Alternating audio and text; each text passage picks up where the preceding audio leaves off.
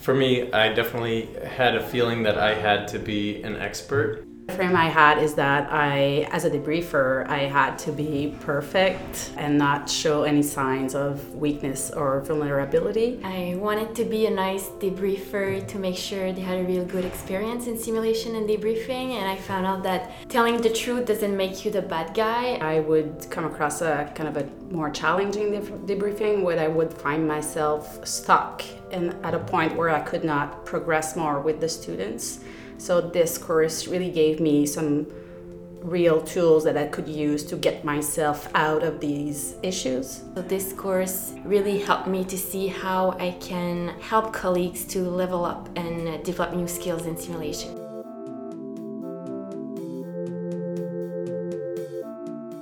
Hello, simulationistas, and welcome to Brief Debriefings from the Center for Medical Simulation. I'm James Lipshaw, producer of these CMS podcasts and all of our media and web experiences. I had a chance to talk to some of the amazing educators who took the time at the end of a busy week because they were really excited to share some of their experiences and the things they were surprised by in our faculty course. We thought it might be useful to you, our listeners, to hear a little bit directly from them. So take a listen, and I'd also encourage you to tweet me at James Lipshaw or us at Med Simulation if you want to hear more or if there's anyone else you'd like to hear from. Enjoy!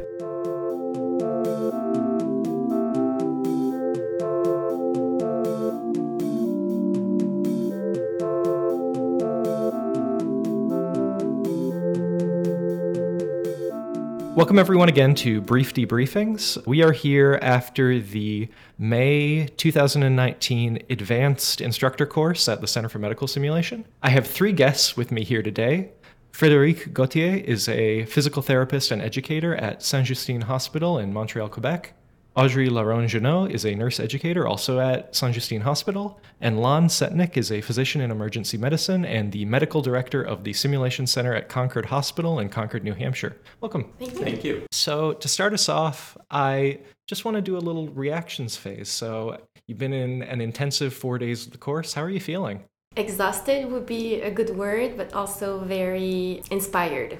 Yeah, I would say exhausted as well. I feel so lucky, really, to have been able to participate. So facts are, and I really do run this like a little debriefing, facts of the case are, you've just completed the 4-day Advanced Instructor Course here at the Center for Medical Simulation. My first question is, most people who come in for the advanced course have a very specific project or program that they're working on developing. So I'm curious about what that is for each of you. So, well, I'm a physiotherapist, but recently I've been helping with developing simulation-based learning activities for allied health professionals like PTs, nutritionists, OTs, etc. So I think by coming here, it helped me improve definitely my debriefing skills, but it also gave me useful tools for faculty development, so to help these professionals who want to create simulation activities.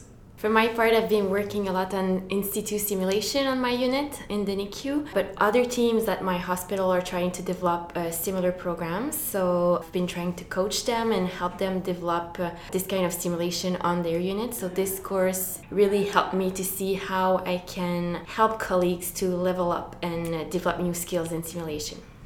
I likewise am hoping to take the skills learned today to work on developing more faculty participants at our hospital, and those would include physicians as well as advanced practitioners and nursing colleagues who may not work directly in the simulation center, but I want to have tools for helping them partner with us in running simulations together.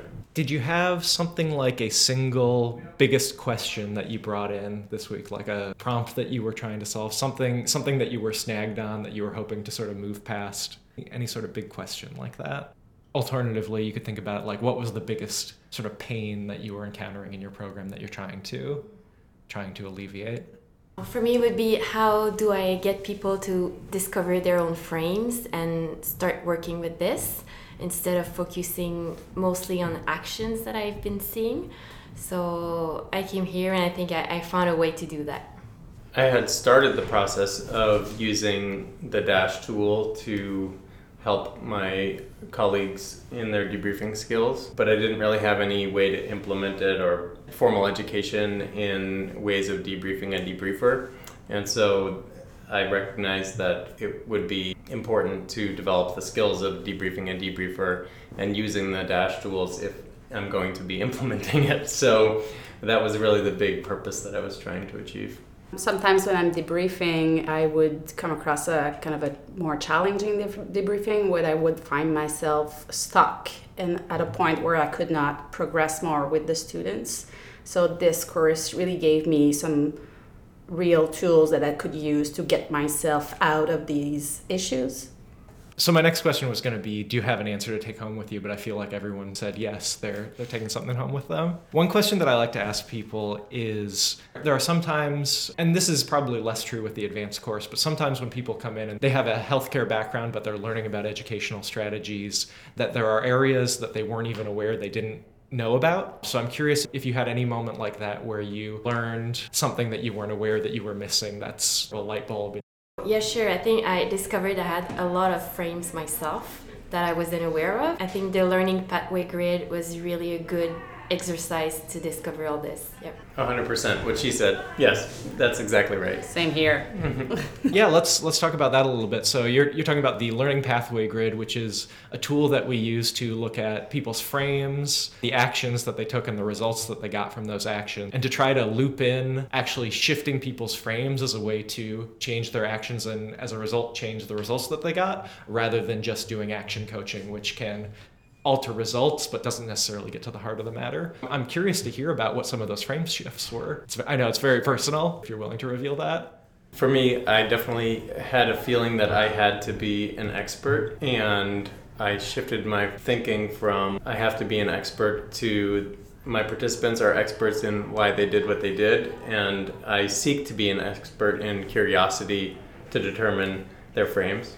I find that to be a really valuable one. I don't have a clinical background, and so in participating in a debriefing, I often have to remind myself, like, you're not necessarily going to know the answer to this, but your role is to perhaps find an answer where it's hidden somewhere else in the room or where it's hidden with that person. So that's through being curious about what they're doing and emphasizing communication above most other things to try to say, okay, I don't know the answer to this clinical problem, but it's not necessarily really even a clinical problem. It's a sharing of knowledge problem or a perspective sharing problem.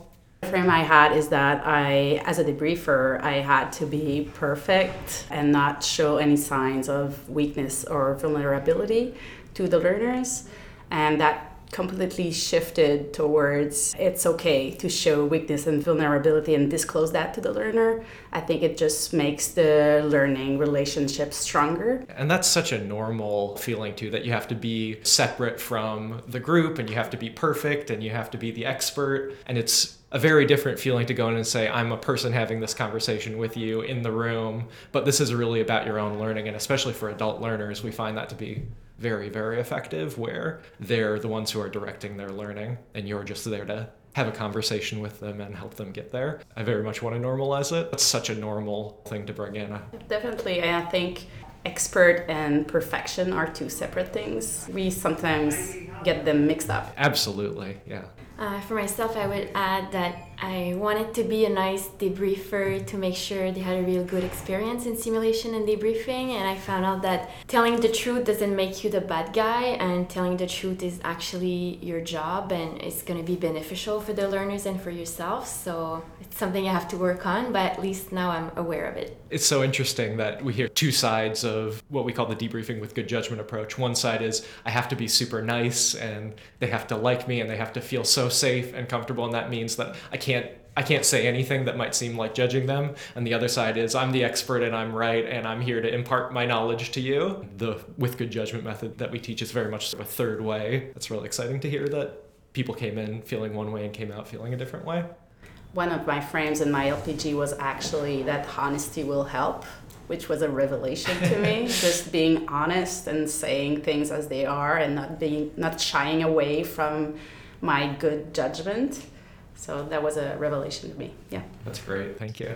In the name of honesty, I'm feeling right now that it's unfortunate that the listeners can't hear the smiles on our faces right now and how excited we are to have gone through this. And so thanks for laughing, because that helps.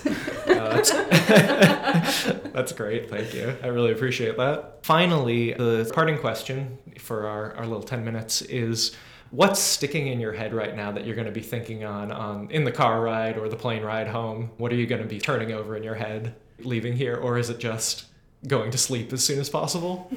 I would say just keep looking for frames and dig deeper. Just be curious. I have lots of ideas of things I want to bring back and implement in our hospital. Like, for example, doing much more debriefing, the debriefer sessions. I would like to start an LPG club that we could do LPGs on a monthly basis. So yeah, lots of ideas that thing we could do to use what we've learned here. And for me, it's really not being responsible for a change, but just being responsible for opening a door. I am really curious to follow up on talking about bringing things home to your institution. Do you feel like having a colleague who's come with you to this will be helpful in generating the willpower to do that? Definitely. And from our hospital, there are already 4 or 5 persons who already came to the advanced course. So I think we had that critique number of people that are required to kind of make a change. So I'm very excited to go back and to start implementing some of those changes. That is really exciting. Yeah. Thank you guys so much for taking the time to come and talk. Thank you. And thank you everyone for listening.